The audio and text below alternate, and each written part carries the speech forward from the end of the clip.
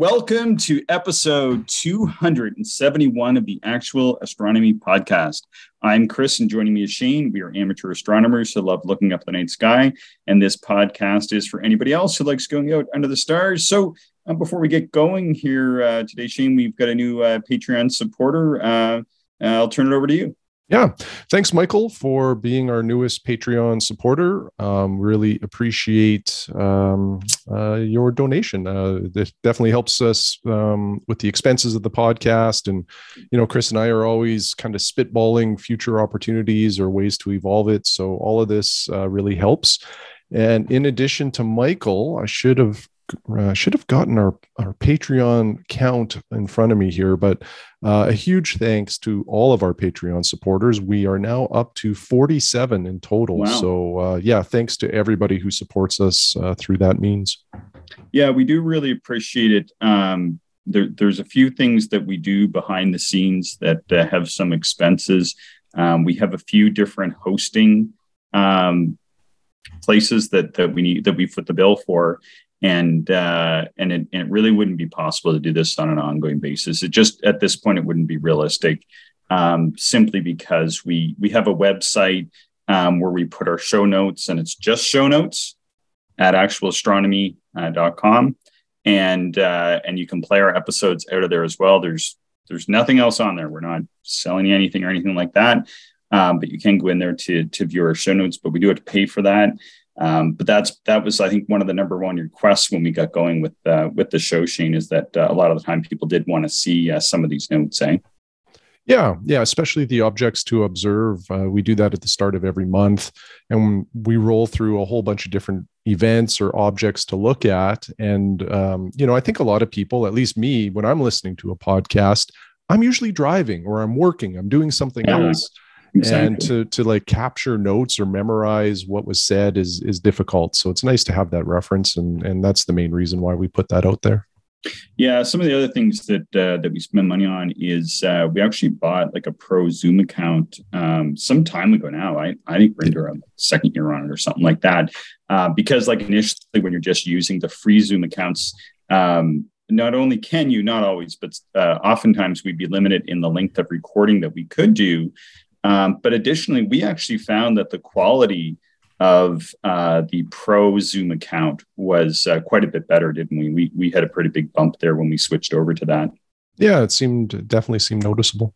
Yeah, and we had some I don't want to say complaints. We had some suggestions from listeners to improve our audio quality, and so that was one of the things we did. We bought some other recording gadgets and that sort of thing to improve the quality. So it's just like all these sort of ongoing expenses, but it sort of can be like a hobby in itself. But I guess maybe in a small way, we're like hobby podcasters. But podcasting really isn't our hobby. Our hobby is astronomy. Yeah, exactly. Yeah. So it's great that we have the support, because then we can pursue the hobby that we really want to talk about instead of putting all of our money into podcasting, which is fun too. All right. Yeah. So thanks, Michael, and thanks to everybody for their contributions. So Shane, I know you haven't gotten any observing in this week, and neither have I really, because we had a massive snowstorm here on Sunday. Yeah, and that it was a Colorado low, I think is what it was called. So this major system came through, and on the coattails of that system, the atmosphere just wasn't that great. We had a lot of wind, a lot of cloud. In fact, I think tonight might be the first opportunity we have to do some observing in quite some time. So hopefully it stays okay out there, and the conditions look not too bad for the next few days. Yeah, fingers crossed for that. But in light of that, have you made any new astronomical purchases or astronomy related purchases, perhaps? No, I have not. Okay. I did sell my two 13 millimeter Naglers. Oh, really? Yeah, I did. My bino viewing journey is well underway, and I purchased, a Dinkmeyer bino viewer probably over a year ago now. And the gentleman that I bought that from also had two 13 millimeter Naglers. So I had him, add those to the package. And I've always been intrigued by the 13 millimeter Nagler just because it's such a small eyepiece. Like it's almost the size of like a 25 millimeter Plössl. In form factor and almost in weight. So it's super appealing, but the eye relief is tight. It's around 10 millimeters, I think, something like that. And if I used a Barlow, a Barlow sort of extends that. And with a Barlow, it wasn't too bad, but without the Barlow, I just found it too tight. So probably 6 or 7 months ago, I think you'll remember that I ended up winning an auction on BuyEE for a Nikon Nav SW 14 millimeter. Yeah. And I was super intrigued by that. And I also had a 12.5 millimeter Baader Morpheus that I purchased on astrobuysell.com. So I was looking for something in that 13 to 14 kind of millimeter range that had better eye relief. The Morpheus, I just didn't love it. I found eye placement a little challenging with my telescopes. I would start to lose the field a bit. And it was almost like the eye relief was too much for me. And it comes, the Morpheus come with a eye guard extender to compensate for this. But then I lost a little bit of the field. And the other thing that really made me eliminate the Morpheus as an option is it's quite heavy. Compared to the Nagler and compared to the Nikon. So that one was sold. And I really, really like the Nikon 14 millimeter. It's a little heavier than the Nagler, but the eye relief and the comfort is just outstanding. To me, the views are outstanding through it. It gets a bit of a bad rap on cloudy nights. A lot of people complain about the edge of field brightening. This is I don't know if you call it a phenomena, but like it's an aberration, I guess, in the eyepiece. But the weird thing about it is some people like really see it and become annoyed by it, and others don't see it or barely notice it. And I think I'm on that latter half. I don't really see it at all, so it doesn't bother me. So these eyepieces, they're just fantastic. So anyway, long story long. What I'm saying, I sold the 13 millimeter Naglers. I'm going to buy a second 14 millimeter Nikon so that I have that pair for bino viewing, and I think I'll be much happier. Yeah. Hey, did you end up keeping the 5 millimeter Nikon, or did you end up selling that one? No, that one's in the stable and no intention of selling it. In fact, like with my bino viewing journey, after, my 14 millimeter Nikons, my next step for wide field pairs is the 8.5 millimeter Pentax XFs. And they're great, but they're 60 degrees. So part of me is thinking about maybe like the 7 millimeter or 10 millimeter Nikon Nav as well, because the 7 and the 10 are apparently like the real gems in that whole line. Those are the ones people really rave about. And, I have the 5 and I have the 14, and I think both of those are really, really good. So if the 7s and the 10s are even better, I'm listening. Yeah, and I really struggled, as over what 5 millimeter eyepiece in this sort of medium wide field range, the 70 odd degree field that you and I tend to prefer. And oh man, and after I tried the 5 millimeter Nikon that you have, it took me forever to go and get the Pentax, and the only thing that put me over top is that my wife ended up buying it for me last year, but as well, I sort of had the leaning towards just kind of completing my Pentax set, and I do really like the Pentax. However, the Nikons, I think, give almost, I think it's not an identical view, but it's different, but it's as high quality. And the thing that I do really like about the Nikons is for the quality and in that size range, I don't think there's anything else as good. They're just so small and portable. And if I was still just completely set at driving around and observing instead of having a permanent sight, I would have gotten the Nikons, and I may have even switched out to the Nikons. If I was simply grab and go observing still, I think I might have switched over to the Nikons because you can carry the whole set no problem in a little eyepiece case, plus a big wide field eyepiece or three. And it's just easy peasy. Whereas with the Pentax as well, I got them all set up here and I can just grab whichever one I want. So it doesn't matter to me as much. And I get that field of view that's so similar. But yeah, at some point in time, I could see owning them all too. Just one of those things. Yeah. I'm kind of going down that path as well of likely owning all of the Nikon navs. I really like them.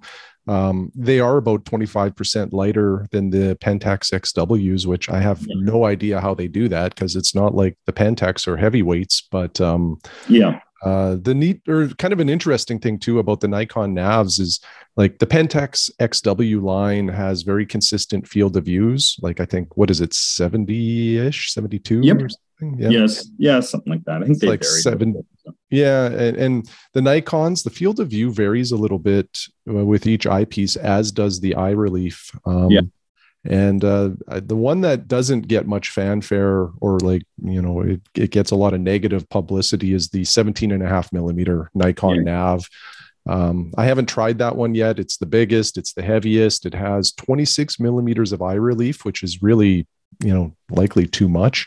But anyway, the second 14 will be coming, and we'll see about the others. If I can find what I like to do with eyepieces, I don't mind trying them, but I don't like buying them brand new, because if I'm going to try them, I like the depreciation to already be there in case I don't like it. Then I can just sell it and really not have lost any money at all. So I get you on that.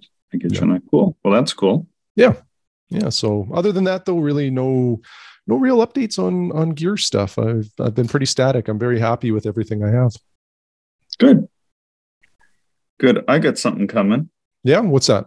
It's not, it's sketching related, not necessarily astronomy gear straight, but I was just looking at my YouTube feed actually just before we started recording this morning, and there was and I don't get too many sketching video recommendations.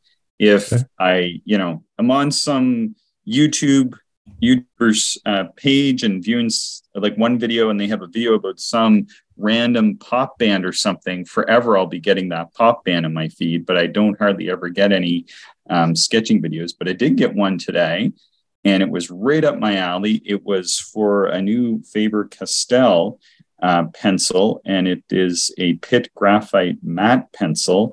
And I was like, that's an interesting design, because it's made to reduce the shine that we get from regular graphite. So I'm not sure if you're aware of this, Shane, but if you're making your stars with graphite pencils and you're kind of making that circle and you're going over and over the same spot again to give yourself a nice dark star, if you hold that paper up to any kind of light source, at many angles, you'll get this crazy sort of brilliant reflection, even though it's a dark graphite pencil. I'm not sure. Were you aware of that, or maybe you were? No. I know very little about sketching. I appreciate what you and other sketchers produce, and I like looking at it. But in terms of like the tooling, with pencils and paper and all that, and even the process, I don't know a lot. I learn every time you talk about it on the podcast here, but myself, I just haven't really done too much around it. Yeah. So it's one of the banes of sketching in graphite is that whatever you're producing, in particular the stars, you're trying to make a really dark star. So you're trying to use a darker pencil.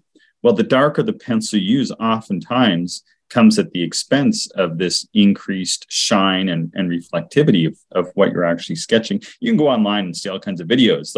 So when you see like a sketch that somebody's made, oftentimes it will be taken at like a certain angle so that it works to eliminate that shine. However, like I always found, like when I was sketching in graphite and I go to take a photo of it, I'm getting that shine back. I couldn't completely eliminate it. I think that some people who are real artists, they're able to kind of compensate for this in certain ways with their technique and angles and that sort of thing. But I don't have those kind of skills. And anyway, so as I was looking at these videos this morning, I saw this one, and this person did a sketch with these new Faber-Castell pit graphite matte pencils. And so I looked them up. And one of the great things about sketching is that for the most part, you can buy all of whatever for not a whole lot of money. So I could buy basically the entire set with smudging, eraser, good sharpener in a nice case. Like the whole bit was $28 Canadian. However, I didn't need a couple of things. So I have all kinds of smudging tools already, have all kinds of sharpeners, have all kinds of erasers. And I don't want to get the absolute darkest one because often those darkest ones are the ones that do still give some shine back. And so I just bought the standard tin of the 2B, 4B, 6B, 8B, 10B, 12B for $17. Wow. So you can buy a year's worth of pencils, at least for me, for really the cost of a fast food meal, which I don't eat fast food anyway. So well, there's not much in the hobby of astronomy that you can purchase for under $20. So the fact that you got a whole package here, that's really good. Yeah, so that's supposed to be coming on Tuesday. So I'm looking forward to that, and I'm looking for. I think you and I were chatting. Should have just recorded. We were chatting before we started recording about. I continue to look for like an inexpensive mount that will track like a Great Polaris GPDX or something like that I can put out here and permanently mount that will track, that doesn't cost an arm and a leg. So yeah, kind of keep my eye open for something like that for next year. Yeah, that's awesome. I might end up ordering the TeleVue 3 to 6 millimeter Nagler zoom here real soon. At work we have a wellness account that it's getting towards year end, and I have a little bit of money left in there, so I thought I might put it towards an eyepiece and get this one coming. So I haven't decided 100% on that, but I've mulled it over for a long time because it's a great lightweight sort of your travel telescope eyepiece for higher power, and my travel scopes are pretty fast, at like f6 ish. So, sometimes like a 3 to 6 millimeter doesn't actually give you a huge amount of magnification. Sometimes it's just right. So I'm kind of curious about this. Yeah. I used to observe with somebody who had that. And it was a pretty darn good eyepiece. I liked it quite a bit. Yeah, I've heard good things. The eye relief is a little tight, but when you get to those shorter focal length eyepieces, it's almost inherent unless you're, hauling like the Pentax XWs or the Nikons along. You're just not going to get the eye relief. And the bigger, heavier eyepieces sometimes just it doesn't sort of fit with the philosophy of the grab and go, suitcase observatory telescope that I like to maintain. Yeah, cool. Good stuff. Okay. Hey, we still have our, I don't know. We started off as a pun contest, jokes, humor, whatever. People can write in and enter. We're happy to hear from any and all. And I think this is going to be our last week. And when we record next week, I think we're going to come up with a winner. Yeah, that's correct. Yeah. So people have a few more days to get their submissions in. All right. So with that in mind, perhaps we'll read a few emails. I think in some of these emails, we have a few of these jokes and puns. And how does that sound? Yeah, let's do it. All right. Maybe I'll start with Ray, simply because Ray wrote, he says, hello there. It's Ray from Peterborough, Ontario. And I thought, oh, well, that's pretty cool because my wife is also from Peterborough, and I used to drag my telescope up there from time to time and do some astronomy. So anyway, Ray goes on to say, first of all, thanks so much for your podcast. It's always so interesting and informative. I'm fairly new to astronomy.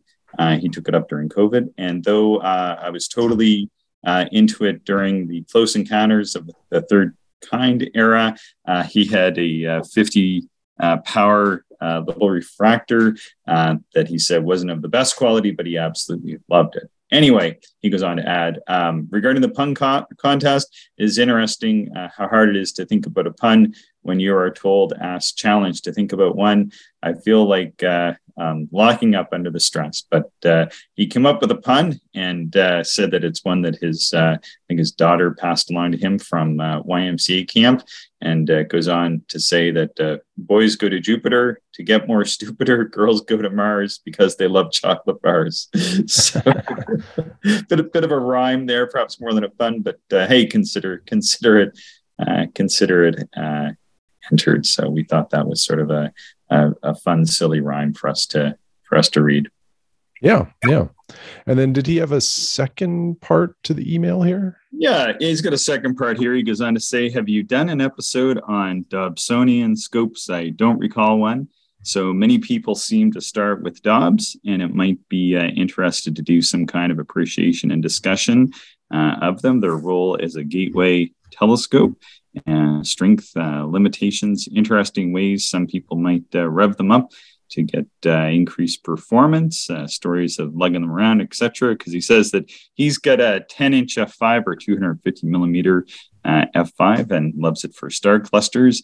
And although it works well in deep sky, he gets a bit frustrated trying to look at the planets with it, because the image never seems that clear at anything other than low to medium powers, say up to 80 magnification or so.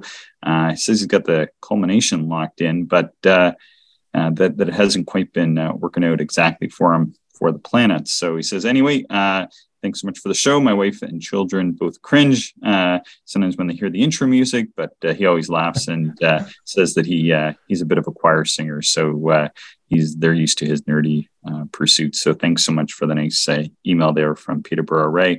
So Shane, yeah, it's a good point.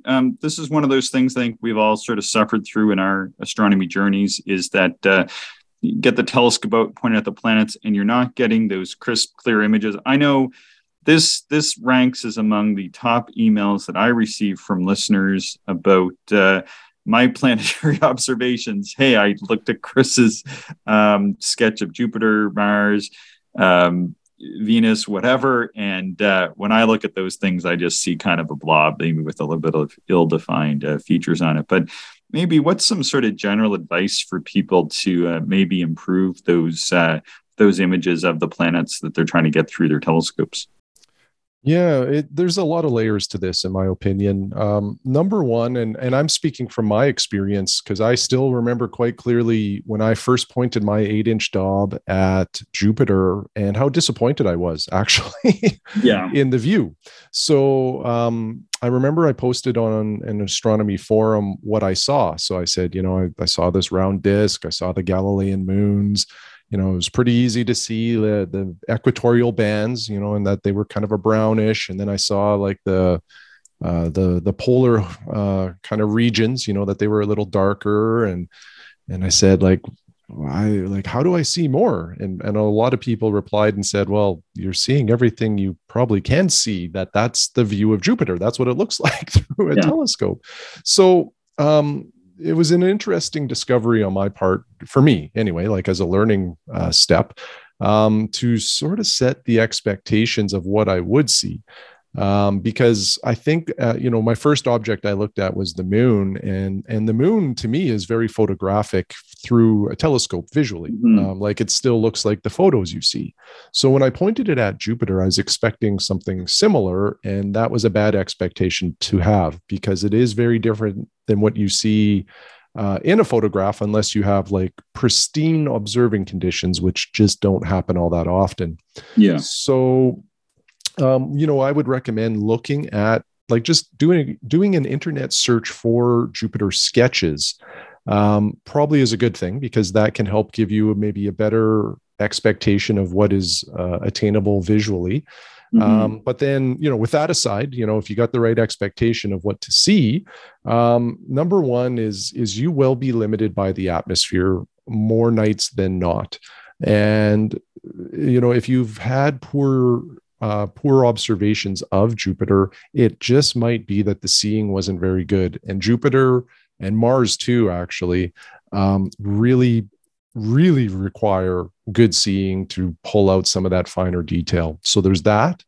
And then as far as techniques go, you need to spend a lot of time at the eyepiece. And I think you referenced this in some of your email responses, Chris, that I read, was that, some of those sketches that you've produced, you spent hours at the eyepiece. Oh yeah. And within, say, 2 hours, you maybe got a few seconds of actual good images or viewing of Jupiter. And that's in those millisecond moments when the atmosphere just steadies, and then you see it just a quick glimpse of great detail. And then it goes to muddy kind of atmosphere distortion. And so, a lot of time at the eyepiece, and really that's about it. Now, maybe one other thing that I've mentioned before, is sometimes, especially with Jupiter, I find if you collect too much light, it can sometimes wash out some of those finer details. So you may want to consider like a polarizing filter, or even an aperture mask to control some of that light that's coming through. But that's kind of it from me. I don't know. What else would you want to suggest, Chris?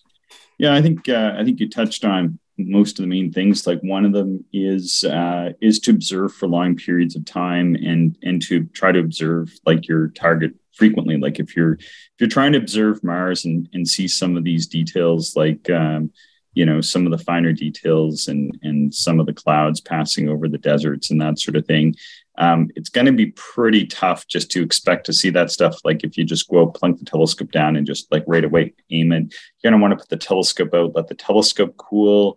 You're going to want to be prepared to kind of be on the planet for, at least an hour. Like I tend to prefer to do about an hour and a half on a planet. I may produce 3 or 4 different sketches during that period of time. I do think that the sketching does help to train your eye on what you're actually seeing. So, so there's that. So get the telescope cooled down, do lots of observing, spend lots of time on it, have some different filters and that sort of thing, different eyepieces to give different magnifications to play around with, maybe what's going to work best and what's going to reveal different features to you and your eye. And then the one thing, and I always talk about this in my classes, I get people that say, hey, look, and sometimes people have pretty decent telescopes, but they're not getting the images they're hoping to get either. And that is that you want to have a pretty comfortable observing chair. You and I talk about this a fair bit, but I always feel like this is among the last thing that people get that's going to give them the largest benefit out of all the things and advice that we can give people, is to either make or buy or procure or cobble together some sort of good, comfortable chair to sit at the telescope, especially for the Dobsonian observers. Like Jim, who's a listener of ours, came out and was observing with me last month, and he set up his 10-inch Dob, and it's a great telescope, really nice telescope. He hasn't used it as much as he'd hoped, and came out and put it down. And then, I grabbed my observing chair and said, hey, take a seat kind of thing, right? Like you're in for a better experience here. And so let him have a ride that way. But a 10-inch Dob can sit pretty low to the ground, and he's a fairly tall person. And by having an observing chair, I think even just that night, it made it a better experience for him. But yeah, we see that quite a bit, don't we? Where people, if we go to and do an observing, star party or something like that, it seems like only maybe 1 in 10 people are using observing chairs, which to me is always pretty astounding, because I'll never go and do any kind of lengthy session without one. Yeah. No, good comment. I forgot about the chair, and also about just acclimatizing your telescope to the outdoor temperatures. Very important. And if you're not, especially the acclimatization, if your telescope is too warm, you'll never get a good view. Collimation is important if you have a Dob. And yeah, the chair is just, I view it now as important to me as putting an eyepiece in the telescope. Exactly. Yeah. And I always think when people ask this question, I always think about a night I went observing with Mike. And I should say it this way. I went out and set up about an hour. I think it was like right at sunset. So I went out just after sunset. I got the telescope set up, and I'm not even observing or anything. The telescope cools, and I wanted to look at Venus. So after the telescope cooled for an hour, and it was around, I think like 0 or -2, -3. It was about this time of year. And I was taking a look at Venus, And then Mike rolled in just as it was getting dark. And then what happened was his views were much more mushy, and we had a lot of trouble seeing the details. Now, of course, as the night goes on, in a 12-inch telescope, you'll see more details than what we were able to pull out. So, yeah, all right. Well, I'll be curious to see how we capture this one. But Shane, maybe we'll get you to go and read Stefan's email. He wrote us from the UK. Yeah. So Stefan says, hi, Chris and Shane. When I first started listening to your podcasts, I couldn't really understand your obsession for smaller instruments. Over time, I've grown to appreciate your thinking and preference for grab-and-go setups, which scores on multiple levels. I guess the best telescope is the one that gets used the most. To illustrate my earlier and now redundant thoughts on your small scope preferences, I found this funny cartoon which backs up my love for big daubs, which simply must be scientifically correct. I hope this one can be added to my previous pun entry, I think is what that is saying.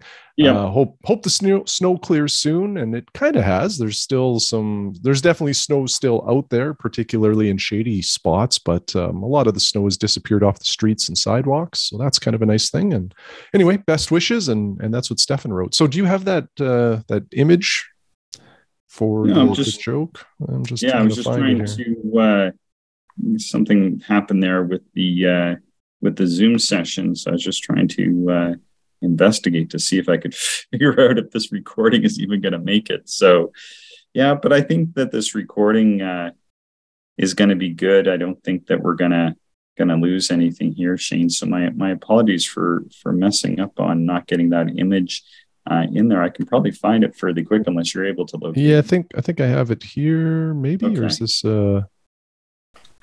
yeah, we'll get it here though. So yeah, something got lost in the mix. So I had thought that this was going to actually come through, but sometimes when I transfer the notes across. But what we basically have is that there's two guys or two people looking through telescopes. We get a person looks like they got a Schmidt Cassegrain, a person with a big daub, and the person with the smaller telescope is yelling over at the other person saying, hey, no wonder I can't see NGC 3021. You're looking at it too and using up all the photons. So yeah. That was good. Yeah, sorry about that, Stefan. I meant to drop that in. Had a note from Andrew down in London, Ontario, and this was a pretty interesting email. We emailed back and forth a couple of times. So Andrew writes, hi, Chris and Shane. I want to thank you. And so he put his puns into the form of the first paragraph of his email. I should say that, so people should take this into perspective as I read the first paragraph. So Andrew says, I want to thank you for your stellar podcast. While I wouldn't say my daily commutes revolve around it, I do gravitate towards your episodes. I am over the moon when I see it in my feed. It never fails to Saturn any frown upside down. Your data reflections are compelling. I love how you don't take the subject too seriously and are rarely in opposition with each other. It seems we are aligned in our appreciation of the night sky and on the same wavelength, though perhaps we're just eccentric. I haven't contributed thus far, but I will. Skipping one launch break or trip to Starbucks would be easy. Without overstating the magnitude of your work, you two are double stars in my book. So I read that. At first, when I was reading it, I was like there was no. This is strange. Yeah. It just starts that way. I'm like, what am I? And after I get to like the second, third sentence, I was like, oh. So I liked it because he kind of got me on that one. So wrote back. Andrew goes on to say, improper English. All jokes aside, I have been meaning to write and thank you for your podcast for some time. I'm a member of the London Centre of the Royal Astronomical Society of Canada and co-owner of a local microbrewery. I've made a number of space-themed brews, including Southern Cross New Zealand IPA, Starless Barrel Aged Imperial Stout, and Interstellar IPA. The latter honors Rob Work, a local astronomer who discovered Eunomia through his work with the Pan-STARRS telescope, and it uses what else? Comet hops. I do enjoy employing the astronomically themed hop varieties: Galaxy, Polaris, Comet, Apollo, Southern Cross, Challenger, and Orion, for example. Finding a podcast that speaks directly to visual observers was a real treat, and it's very motivational to get out and observe. Our skies in Southern Ontario likely don't match your prairie skies, but at least our club has a dark sky site over by Lake Erie that helps tremendously. I am currently in the last stages of my Messier certificate through the RASC and hope to polish it off when the spring weather cooperates. Many thanks for your work. It is very much appreciated. Cheers, Andrew. And for those that are interested, as I think Shane is extremely interested. Yeah, I'm booking a flight to London right now. So Andrew is at the Forked River Brewing Company. It's in London, Ontario, and they're www.forkedriverbrewing.com. Maybe we can tweet that out to our listeners. Would be awesome. And I did have to ask, because I'm somebody that can't drink a traditional beer, so I had to ask if he had any varieties that he could brew up for me, but unfortunately could not. But anyhow, Shane, I think that would be pretty exciting for you to maybe try to get ordered in here. You could give us a review of some of these stellar IPAs. Yeah, well, I certainly Interstellar love IPAs. Yeah, I really enjoy microbrewers and some of the interesting things that they come up with.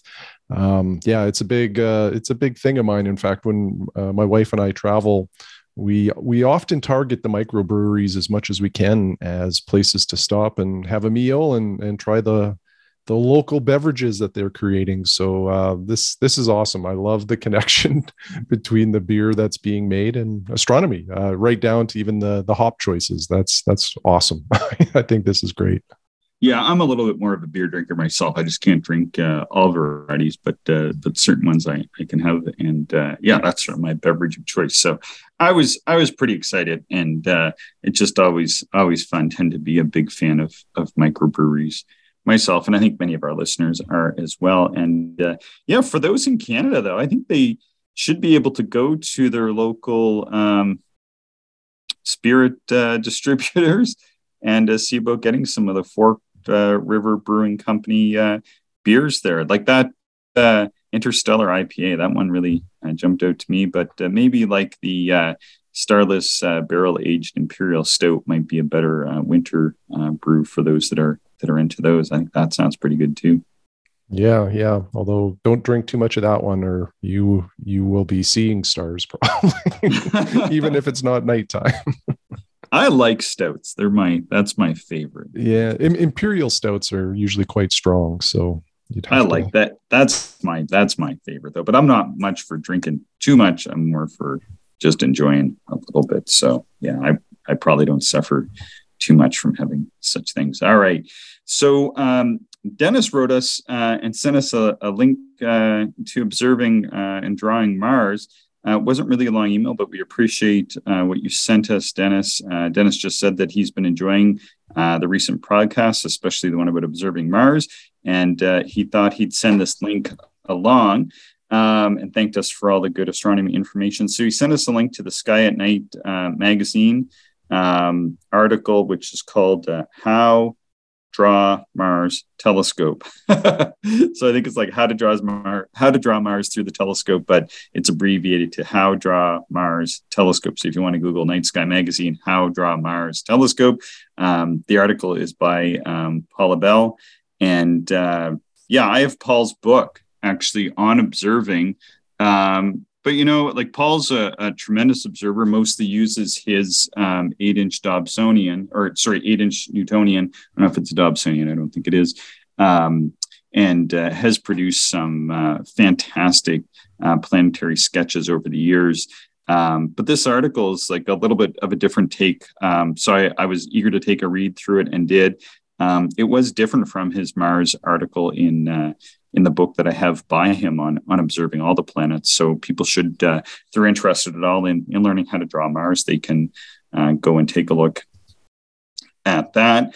And then Roger also sent us a link to his article on battling the Bortle scale. Not sure if you had I think that just came in last night. So it came in right at the end of my workday. I happened to just check my email. I was like, oh, that looks neat. It was kind of like a bit of a treat at the end of my day. Not sure if you've had a chance to read Roger's article yet, though, Shane. I have not, but that might be my tomorrow morning exercise when I wake up and have my coffee. Yeah. So it was just happened that I was finishing work for the day, and Roger's email just popped in. And I was like, I'm done for the day, but I kind of feel like reading a listener email. So he wrote this really cool article over at his skygems.net/home/battling-my-Bortle. And he talks about, creating a bit of a wind/light break in order to get dark adapted in his light polluted neighborhood. So kind of an interesting story about what one amateur has done to sort of overcome the limits of observing under a bright sky. So I thought that was a pretty cool article. Thanks for sending that along, Roger. We certainly appreciate it. Yeah. I'm looking forward to reading that one tomorrow. Yeah, cool.